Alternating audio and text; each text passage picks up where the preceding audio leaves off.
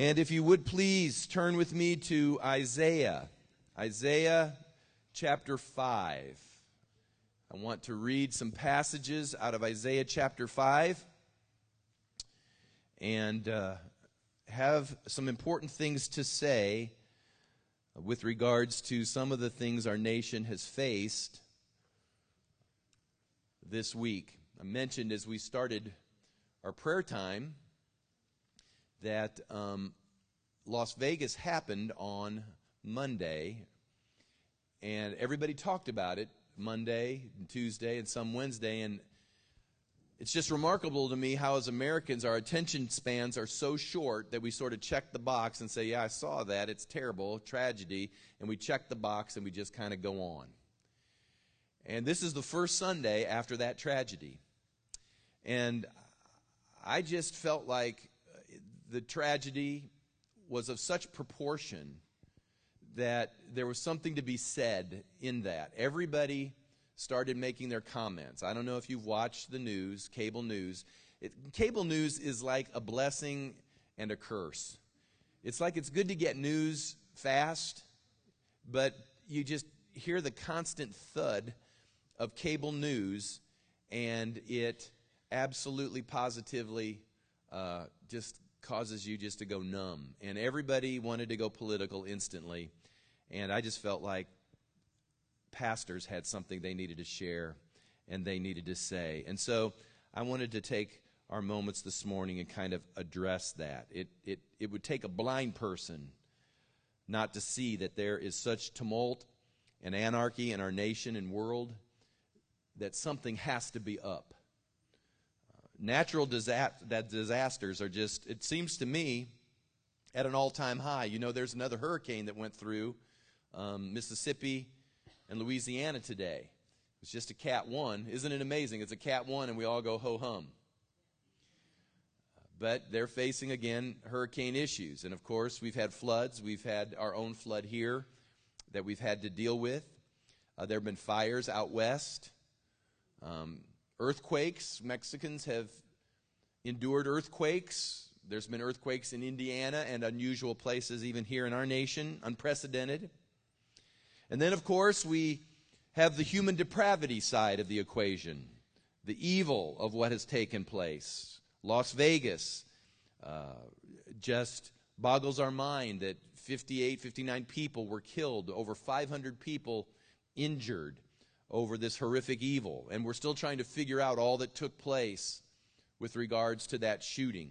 I think there's another story that's yet to be told. And so I'm hoping that law enforcement and our government will obviously be forthright in the coming days and let us know what exactly happened. There just seems to be a few unusual things that are hanging out there that need to be tied together. So I'm sort of waiting to hear the rest of that story. But we've seen a terrible string of shootings in the last decade. We've seen bombings. We've seen terrorism in recent years.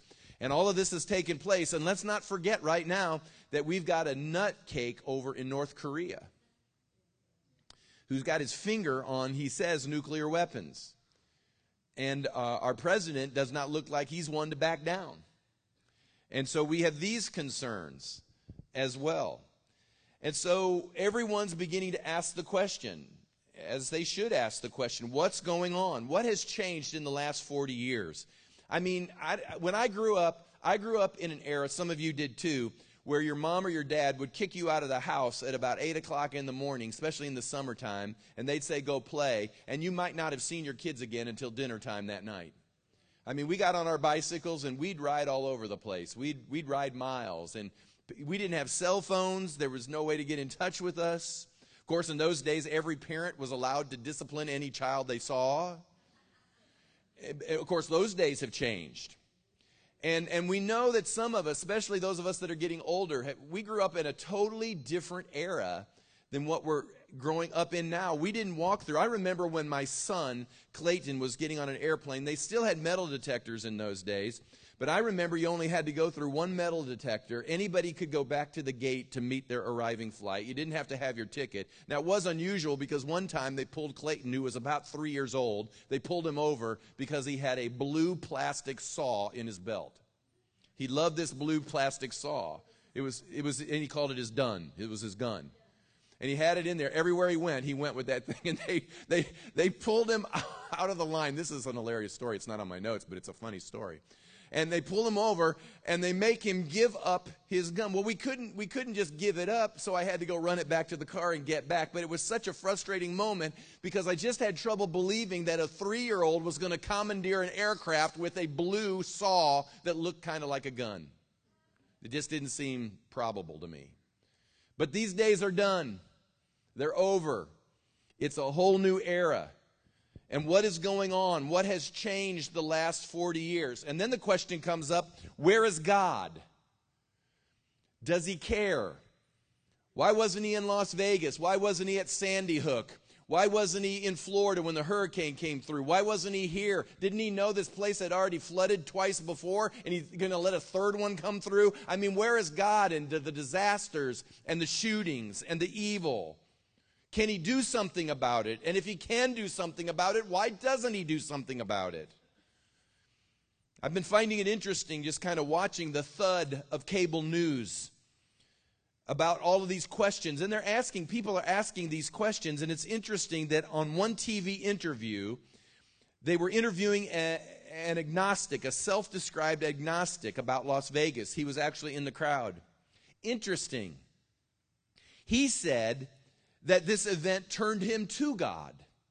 He said he didn't really believe in God before the event, but he said it was only God that could have saved him and provided the providential events that took place that saved his life in that horrific event. I thought that interesting because most people experience this type of evil and they immediately want to blame God for it. But here's a young man who said, no, for me, it's driven me back to God. But the question comes up, is there a place of safety? Is there a place that you and I, because we're believers, is there a place of immunity to these sorts of things? Is there any way that we can increase our security?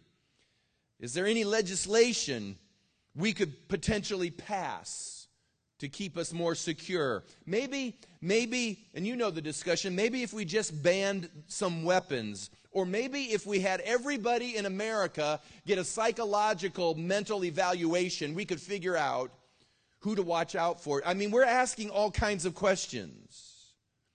What's to keep evil from us?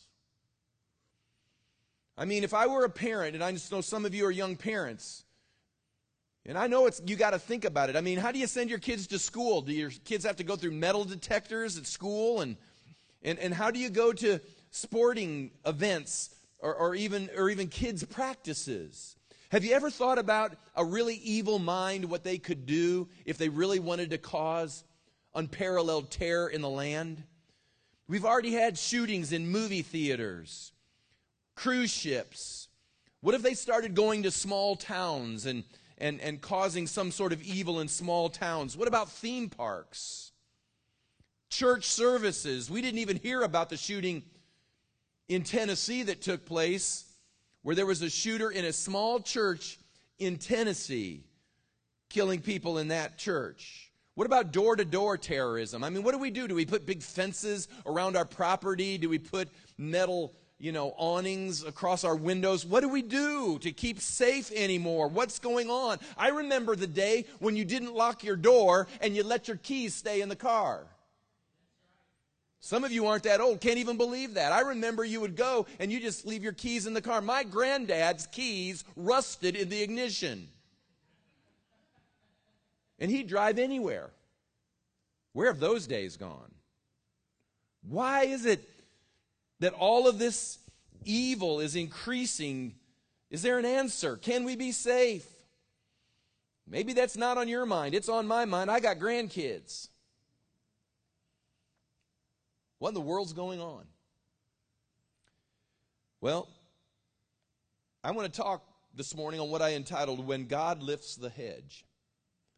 When God lifts the hedge. In Isaiah chapter 5, kind of an obscure passage, but it really speaks, I think, to our day. I hope as we read through Isaiah 5, these first 7 verses, that you'll you'll not only hear what was going on then, but you'll begin to hear what God might be saying to America or his church today. Isaiah 5, verse 1. The prophet's prophesying in the tense of the Lord when he says, "Now let me sing to my well-beloved, a song of my beloved regarding his vineyard.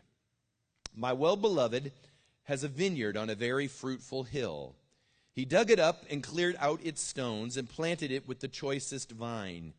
He built a tower in its midst and also made a winepress in it. So he expected it to bring forth good grapes, but it brought forth wild grapes. And now, O inhabitants of Jerusalem and men of Judah, judge, please, between me and my vineyard. What more could have been done to my vineyard that I have not done in it?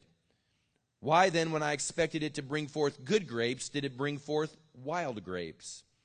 And now, please, let me tell you what I will do to my vineyard.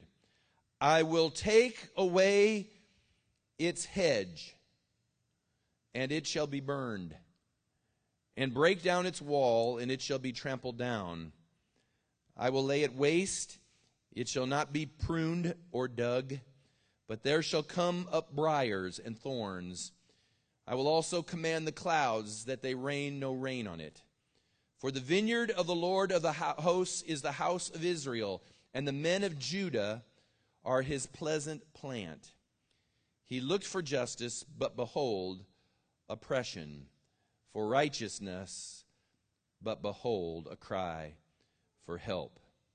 May God add his blessing to the reading of his word as we talk about when God lifts the hedge. Now, Isaiah, with the tense of the Lord, is prophesying to Israel. Now, let's just review a couple of things. God loves Israel. You do realize that. God doesn't hate his people. God loves Israel. He loves Israel. He loves his people. He has great plans for his people. But here's the problem. As much as God loves his people, Israel, when it should be producing good fruit, is producing wild fruit. In other words, God loves his people, but Israel is being wayward. So the Lord looks at Israel through the prophet and he says these words. He says, "What more could I have done for you? What more could I have done by way of love, by way of support, sustenance, blessing, protection?" The Lord said to Israel, "What could I have done? I have given you everything imaginable. What more could I have done for you?" But this is what the Lord is saying, and I'm just sort of synopsizing it. He's saying, "Yet you have rebelled. So all that's left is for me to lift the hedge." Now this is very, very important because sometimes I think we develop sort of this, I don't know if it's theology or just understanding, but somehow that God is obligated or that he is somehow forced to protect rebellion. I just want to be clear, God is not obligated to protect anyone's rebellion. God is not forced in some measure to keep you safe when you determine you want to go wayward. God does not facilitate waywardness. He does not enable rebellion or waywardness. God is ultimately about obedience. And I read this and I thought to myself, America is in a similar spot. I mean, what more could God do for America? I mean, you think about America. Is there any nation like America on the face of the earth? Has there been anyone that's been blessed like we've been blessed beyond measure? I always remind people that the American Revolution and the French Revolution took place at exactly almost the same time. The French Revolution was a reaction against religion. The French revolted because they did not like the religious nature and corruption that took place within France. And so their revolution was based on really libertarianism or libertinism. In other words, they wanted to be free to do whatever they wanted to do, to follow their baser carnal nature. And so the French's liberty was based in carnality. America's liberty was different. America's liberty was not based in its carnality. It was based in its serving God. America's covenants and founding fathers wanted America to be that light on a hill. It wanted to be the new Israel. It wanted to be a place where people could worship their God, not living under the burdens of governmental restraints. There was a different type of freedom, and that freedom was announced from the pulpits of America. It wasn't a freedom running away from religion. It was a freedom running to God. That's why the motto of the revolution was, we have no king but Jesus. That's what America, and America had this covenant. And God has blessed us. Why has God blessed America? Why is America different than France? We both have democratic principles, but why is it that America is different than other democracies? It's because God's hand has been upon us. From sea to shining sea. God has blessed us. He has protected us. He has done so many things. All of us in this room, can you imagine for a moment being born in any other country of the world besides America, what your life would look like? Could you imagine being born in Iraq, in Iran, in Jordan, in Syria, in Afghanistan, Pakistan, India, Russia? Could you imagine being born in North Korea? I can go down the list. You are living in a nation right now, and you have become the recipients of this incredible blessing that's not just because we're so smart or because we had so many resources, but it's because God placed a hedge around this country, and He favored it, and He's protected it, and His hand has been upon it. But something has gone wrong. What's gone wrong? Like Israel of old.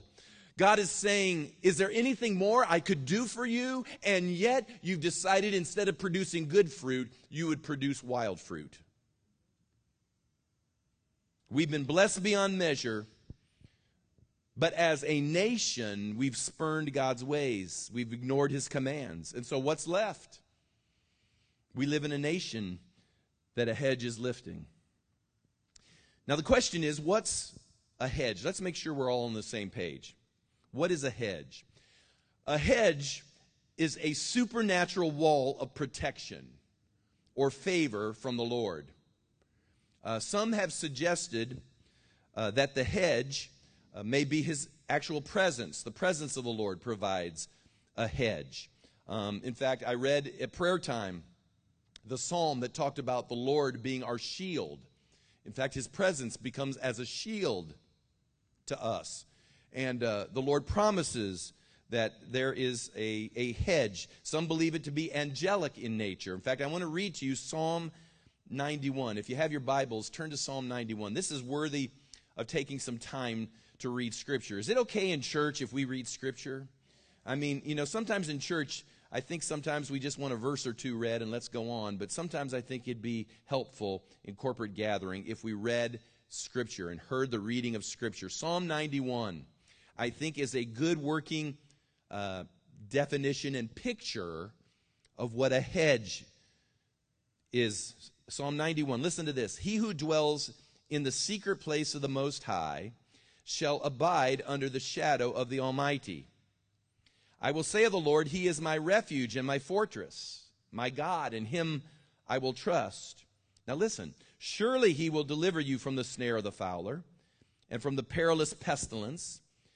He shall cover you with His feathers, and under His wings you shall take refuge. You understand He's speaking sort of allegorically now. God is not a chicken. He doesn't have like feathers. Although, I don't know what angels may have wings. We don't know, and perhaps there are references here. But nonetheless, this is imagery of His covering, His protection.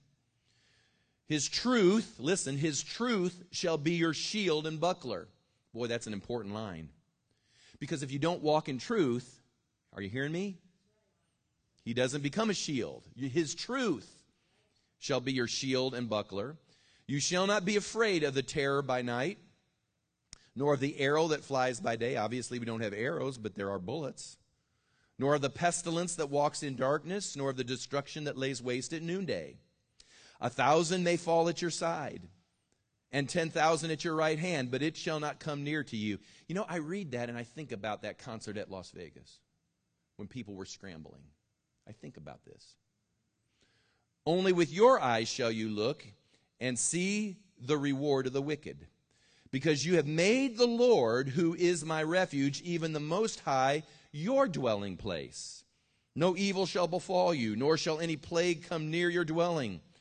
For He shall give His angels charge over you, to keep you in all your ways. In their hands they shall bear you up, lest you dash your foot against a stone. You shall tread upon the lion and the cobra, the young lion and the serpent you shall trample underfoot. Because he has set his love upon me, therefore I will deliver him. I will set him on high. I got to go back to verse 14. Because he has set his love upon me. Hear me now. Because you have set your love upon him. And we're going to get to this again. God loves you, but just because God loves you doesn't mean he's obligated to hedge you. It doesn't say because I love you, I am your shield. It says because you have set your love upon him. Are you seeing this? This is very important stuff. Because I'm telling you, we're living in an era, we've already had, have we not, in Charleston, South Carolina, a shooter come into a church? Have we not here? You don't think it can't come here? It already has come here. I will set him on high because he has known my name. He shall call upon me, and I will answer him. I will be with him in trouble. I will deliver him and honor him. With long life I will satisfy him and show him my salvation. A hedge. It's a great chapter for the hedge. A hedge is this spiritual fortress. It's this refuge. It's this shield. I oftentimes think about, I almost sent, Brad does the slides, and I almost sent Brad a picture of a castle that has a moat around it. You remember a moat? And you know why castles had great walls on it? It's to keep the enemy out. And these are great pictures of what's being communicated here with regards to how God wants and desires to hedge his people. You can go down Dorchester, Dorchester Road, and you can go by the military base. And what's around the military base? These great gates and wrought iron bars. Why is it? Because there's a protection to keep certain things out and certain things in. So the Bible speaks that there is a hedge that can supernaturally surround you and me with favor or protection. Now, the next question that comes is, why a hedge? Why a hedge? The reason God provides a hedge is because we live in a world that is fallen. Now, I know I have new ears here that I'm speaking to, and I have some old ears here that need to hear this again, but I'm going to make sure we've got a good handle on doctrine at this particular moment. We live in a world that is fallen. What that means is our world is dysfunctional. Our world is fractured by sin. Our world by nature is evil. In other words, normal is bad. Now, get that. In fact, why don't you repeat after me, because I know this is sound doctrine and I'm not leading you astray. Everyone say, normal in our world is bad. Now, I tell you that because there's not enough money in the U.S. budget to protect us. There's not enough guns that you and I can buy that can keep us safe. There's not enough TSA agents at the airport that's going to keep every bad guy out. There's not enough police that we can hire in our neighborhoods. There's not enough metal detectors that we can arise. I mean, what are we going to do? Put metal detectors outside the church doors, outside Target, outside Walmart, outside McDonald's. There's not enough metal protectors. There's not enough CIA operatives that we can make sure we know what's going on before they get to us. There's not enough nukes in the arsenal. There's not enough troops in the military.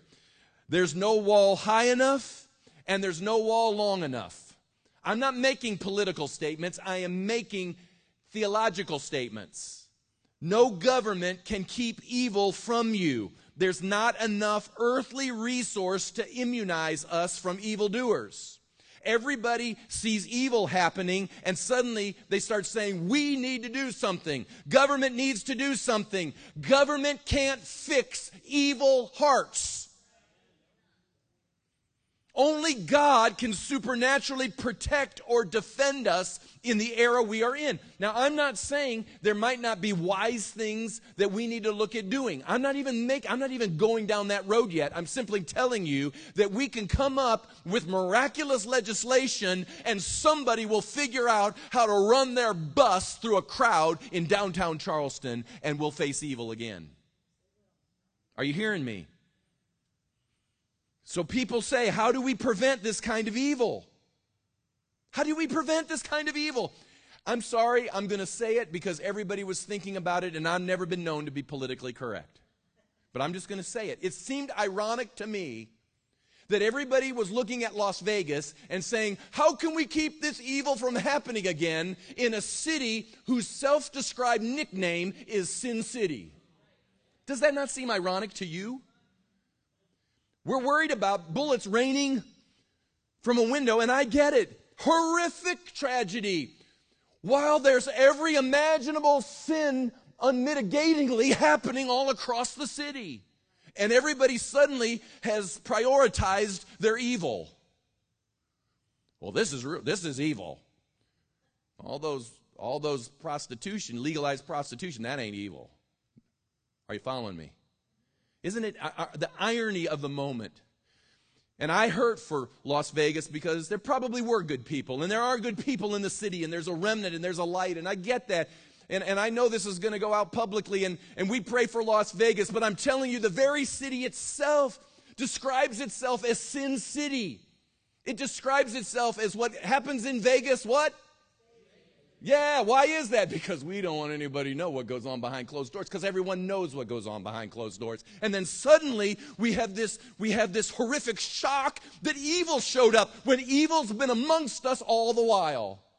It's just an evil that we yet still maintain as evil. Let me tell you, we kill millions and millions of babies and nobody blinks an eye.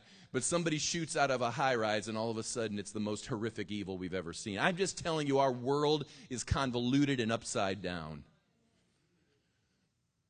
And so we ask ourselves, how do we prevent this kind of evil that we now have self-defined that this is the most important kind of evil because every other evil doesn't matter? You know, there's a line, made me think of a line in Jurassic Park.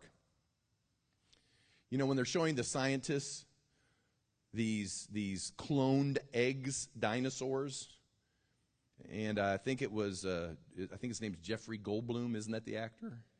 And he's looking at it and he's saying, well, what's going to keep them from procreating or developing offspring? And I think they made them all androgynous, or they made them sexless. And he has this statement, and I don't. It was sort of a hat tip to evolution, and I don't believe in evolution. But this is what he says. He says, life finds a way.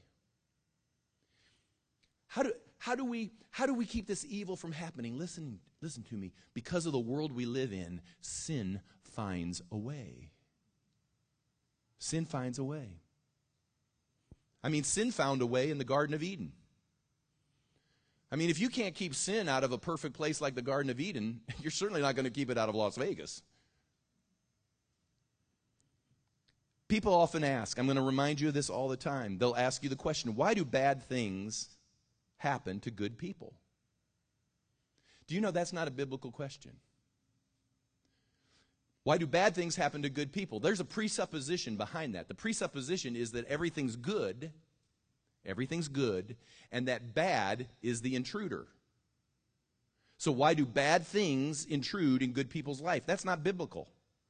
The Bible doesn't teach that everything's good. The Bible teaches everything's fallen. We live in a fallen world. This is the question we all ought to consternate ourselves over. Why do good things happen to any of us? That's the real question. See, we think we're deserving of good. We think that we're just here for God to lavish good on us all the time, and we forget, and I think it's oftentimes important for us to remember that we live in a fallen world. We live in a corrupt world. We live in an evil world, and God is the intervener. Every good and perfect gift, the Bible says, comes from the Father above. In Him there is no variation or shadow of turning. So that means every time good comes into your life, that's a God moment. You don't realize how much God intervenes in your life, do you? Every time you breathe a breath, every time a smile comes to your face, every time your paycheck comes your way. Every time God is intervening in our life. And here's how He intervenes most of the time: by putting a hedge around His people. He hedges His people with this fortress, this supernatural fortress that keeps you from getting a disease when you should have got the disease. How many of you know, how many of you would testify right now that somehow, some way you should be dead in a ditch somewhere back there? I'm telling you, it's amazing that I'm not dead in a ditch. Because believe me, my angels were busy for a number of years. Well, why am I not dead in a ditch? Because the grace of God came and brought some level of protection, because there were purposes that He had for me, and He hedged me. And because of that hedge, it's not because I'm so great. It's not because I'm all that in a bag of chips. Let's just get honest. You ain't that great either. None of us are that great. God uses us despite us. I'm preaching doctrine now. See? So understand, the hedge is the intervention. It's the interruption of God in a fallen world. Now, the question now comes as to who does God hedge?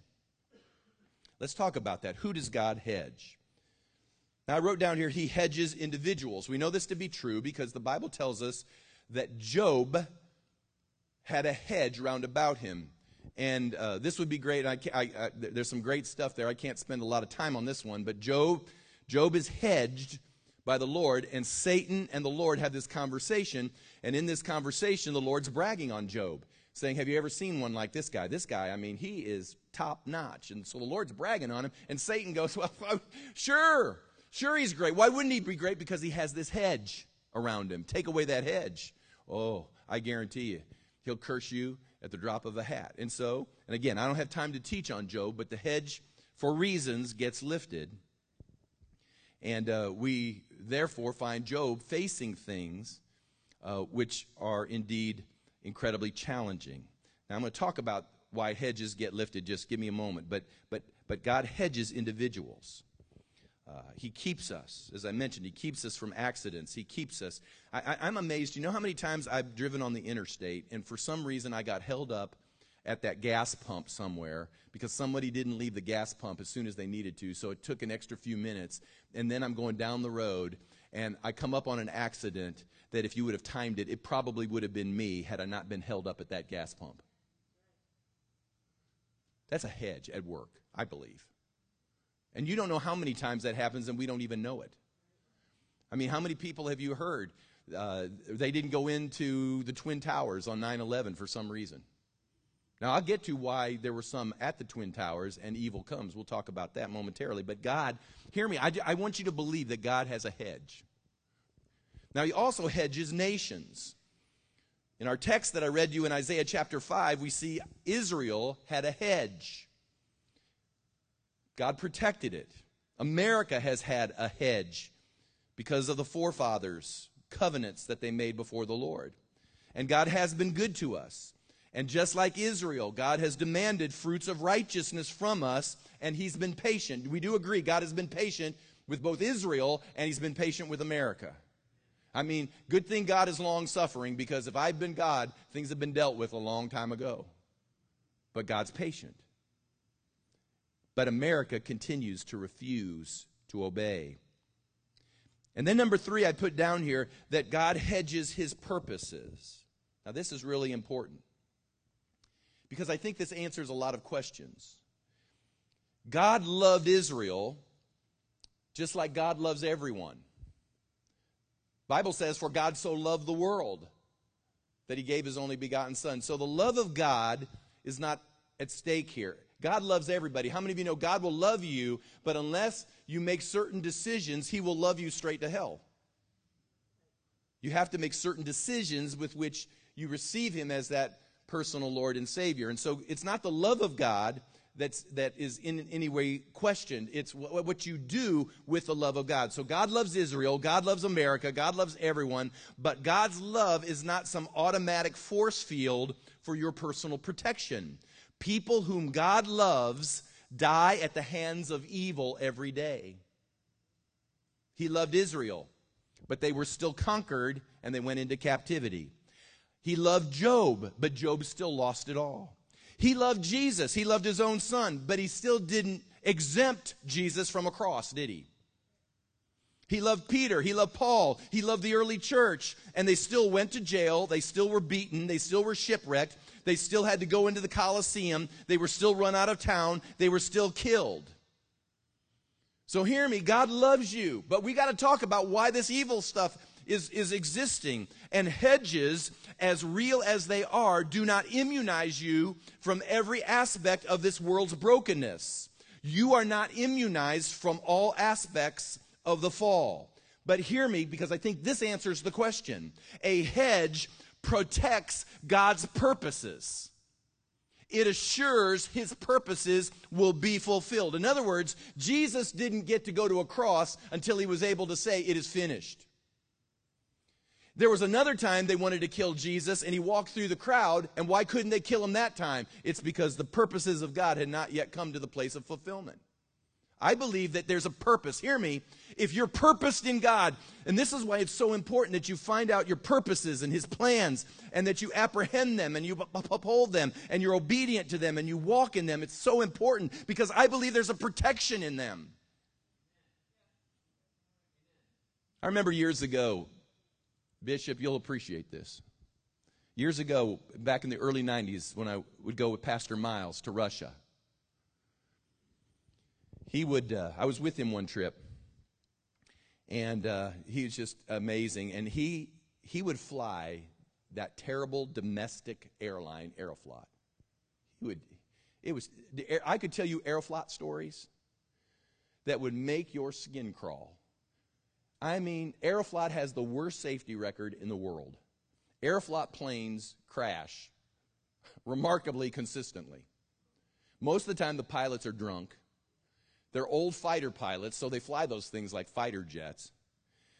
And Pastor Miles would just get on those domestic Aeroflot flights, and he did it for years. He flew all over Russia for years flying these things. And I remember one time I got into one of those Aeroflots. I was with him. And I remember thinking, because, you know, the seats would fall over, and there'd be chickens running in the aisle. And, I mean, it was terrible. I could just tell you stories about Aeroflot that you just wouldn't believe. And nobody in their right mind would even want to get on an Aeroflot. And I'm sitting there going, should I really get on an Aeroflot? At that time, I had 2 young children. I had a young wife at home. I mean, I wanted to live to see some future. And I'm walking on this plane. And, of course, your prayer life increased in these sorts of moments. And, you know, you pray in the Spirit. And it was great praying out loud in the Spirit in Russia because no one knew any different because everybody's, you know. So I'm there. And then finally it dawned on me this. I was so convinced there was purpose on Pastor Miles' life that it just dawned on me, maybe it was the Holy Spirit, but it was like something rose up in me, and I said, Lord, I may not be as confident in what I have in you, but I know that man is purposed. And as long as I ride with him, this plane isn't going anywhere. It's going to be okay. Hanging around purposed people can save your life. Oh, I guarantee it can save your life. Hedges protect God's purposes. Listen, God loves us, but we weren't immunized from a flood, were we? He loves us, though. Pastor Fred, he loves you, doesn't he? But it hasn't immunized you totally from your challenges and what you're facing. It hasn't done it. He loves me. He hasn't immunized me or my wife from life. We've lost a baby. Didn't immunize us from that moment. But his hedge does immunize his purposes. Which is why you may not be all of that, but his purpose comes through you because God uses the foolish things to shame the wise. He uses broken things to speak to this world. He used a man like Paul who was beaten, run out of town, shipwrecked. I can go down the list of all the things that happened to Paul. And let me tell you, Paul was not immunized from life, but the purposes of God were immunized in his life. Are you following me? America is not immunized from evil. But hear me when I say this. When America rejects his plans and his purposes, then we become greater targets for the world enemy's evil plans. Now the question comes, how's the hedge lifted? Now the short answer as to how the hedge, or why the hedge maybe, is lifted. The short answer is this: covenant breaking. When we break covenants, it causes fractures in hedges. Some people have said or asked me before through the years, they said, well, does our sinning lift the hedge? No, sinning is not the right word, because we've all sinned and fallen short of the glory of God. If sinning lifted a hedge, probably none of us would be hedged, because there's always sins of omission as well as commission. There are things we could have done that we didn't do. So hear me when I say this. God isn't basing this supernatural protection just based on our personal self-righteousness or our ability to function perfectly, because that'll never happen. But covenant breaking is a different thing. Covenant breaking and covenant neglecting is what begins to fracture or lift hedges. I'm just going to give some examples here. For example, whether it's a person or a nation that pursues idols, we're covenant breaking. God said, no idols, no matter what it is. And we have lots of idols. We have celebrity idols. We have athletic idols. We have, the sports idols. We create idols all around us. When we pursue idols, hey, how about money idols? When we pursue idols, it lifts hedges. America has idols. We've done all of those things. We've venerated anything and everything. We venerate vile people. I mean, people were giving Hugh Hefner this great send-off. Hugh Hefner. Hugh Hefner is, now I don't know what happened those last moments of his life. I don't know. And again, I don't have to be the one to judge him. But I'm just here to tell you, he has singularly destroyed more things than I can imagine. And yet in America, we send him off like he's this great virtue, because he did it his way. Pursuit of other purposes. I think there are other purposes we pursue besides the purposes of God.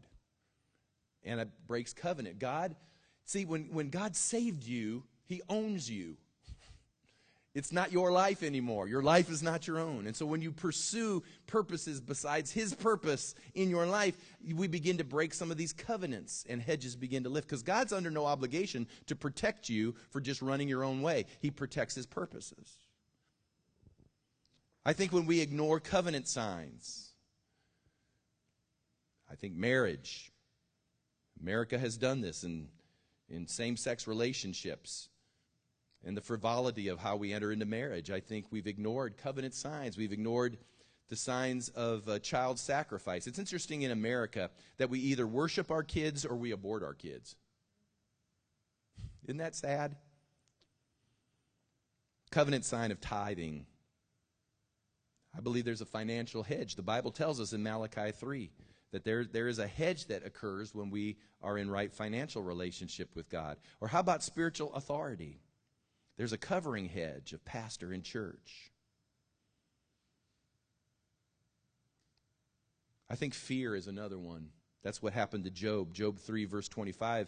Job says, the thing I feared the most has come upon me. And I believe fear, because God hath not given us a spirit of fear, and perfect love casts out all fear, that when we walk in fear, we're walking in a place that we're ignoring the covenant of protection that comes by walking in faith. I think hedges are lifted that way. I think America, as great as we think America is, I think America is living under such fear right now that it doesn't know what to do. And so we just keep looking at government, and we say, you guys need to do something. And government officials don't even know what to do, because the smart ones know it doesn't matter what we do. It's all symbolic, because you can't stop evil from hitting a population if it wants to. I'm here to tell you the only thing that's going to protect America is God's people and its churches. God is allowing the hedge to be lifted over America because America is thumbing its nose at God, and it's becoming hostile to its church. So what do we as believers need to do? Let me give you an answer, and I'm going to wrap here. We as believers must solidify and strengthen our resolve and obedience. We have to determine that we're going to maintain the hedges of our lives in order that those who connect with us can maintain that sense of protection and supernatural favor. I'm going to tell this last story, and it just came to me, and I think there's a nugget of revelation here, and we'll wrap at this point. How many of you remember the story of Sodom and Gomorrah? Everybody remembers the story of Sodom and Gomorrah, right? Sodom and Gomorrah, for years, had been in rebellion and variance to God. And the day came when God said, I'm done. He reached whatever point he had, and he was done. Now, interestingly, Abraham as well as Lot dwelt in the land. Now, if you'll read this in Genesis chapter 15, I think it's verse 1, Genesis 15, verse 1, the Bible says that the Lord speaking to Abraham and reminds Abraham that he has the Lord as a shield about him. So Abraham has this hedge that's about him. Now, interestingly, the Lord speaks to both Abraham and to Lot about leaving Sodom and Gomorrah because he's about ready to destroy it. Now, this is what's interesting to me. He's about ready to destroy Sodom and Gomorrah, but he says, you guys got to leave, because if you don't leave, you're going to be in the middle of that destruction. Are you following me? So, in other words, their hedge wasn't going to help them personally this time in order to weather what God was about ready to do to Sodom and Gomorrah. So he tells them it's time, you need to get up. Now, how many of you remember the story of Abraham as he begins to negotiate with God? Now, I love that story because he negotiates with him and he says, hey, Lord, wait. If I could find 50 righteous people, would you spare Sodom? And God says, yes, I'll spare it. Now, think about this. Think about this. There was a number in God's mind that if he could find that number, he would not destroy Sodom and Gomorrah, but that those righteous ones would literally be the ones protecting Sodom and Gomorrah from its own demise. Are you following me? So he begins to negotiate. Abraham knows this. How about 50? If I could find 50, and again, I don't know how many were in Sodom and Gomorrah. I haven't done a recent study on that, but I'd be willing to say there are probably 10,000, 20,000 people in Sodom and Gomorrah. And then he went, and I guess Abraham got double-minded on the 50, and he said, well, how about 5 less than 45? God says, okay. And well, how about 40? And they go down the list. You know the story until he gets to 10. He negotiates until God says, okay, 10. If you can find 10 people righteous, I will spare the city. Now listen, 10 people who have the Lord as a shield would have spared Sodom and Gomorrah from the demise that was in the mind of God. I'm here to tell you this. God has a number for America. I don't know what that number is, but I'll tell you this much. This much I know. That the reason you sense the hedge lifting is because the number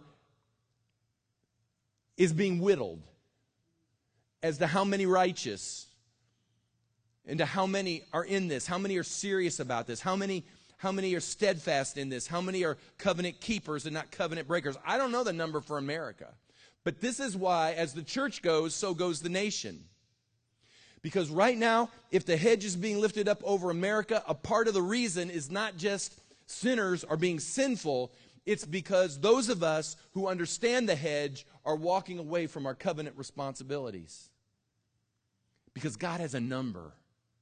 And that's what we don't realize when it comes to things like Las Vegas. Do you realize that this is, I'm just telling you like I saw it, that there is a video out of a street preacher preaching as people are going into that concert in Las Vegas, preaching to them, telling them, and I mean, he's being straight up. He goes, you know what you're doing. You know you're drinking and you're carousing and your lifestyle and you're evil and you're here in the city and you're participating in its gross sins and all of that. And people mocked him. Everyone mocked him on the way in. All these good people were mocking God's servant as he's trying to warn them. Can you imagine that picture? Here's a guy standing in front of a concert preaching, and everybody's mocking him, not realizing that in just a moment the whole place is going to be sprayed with thousands of bullets.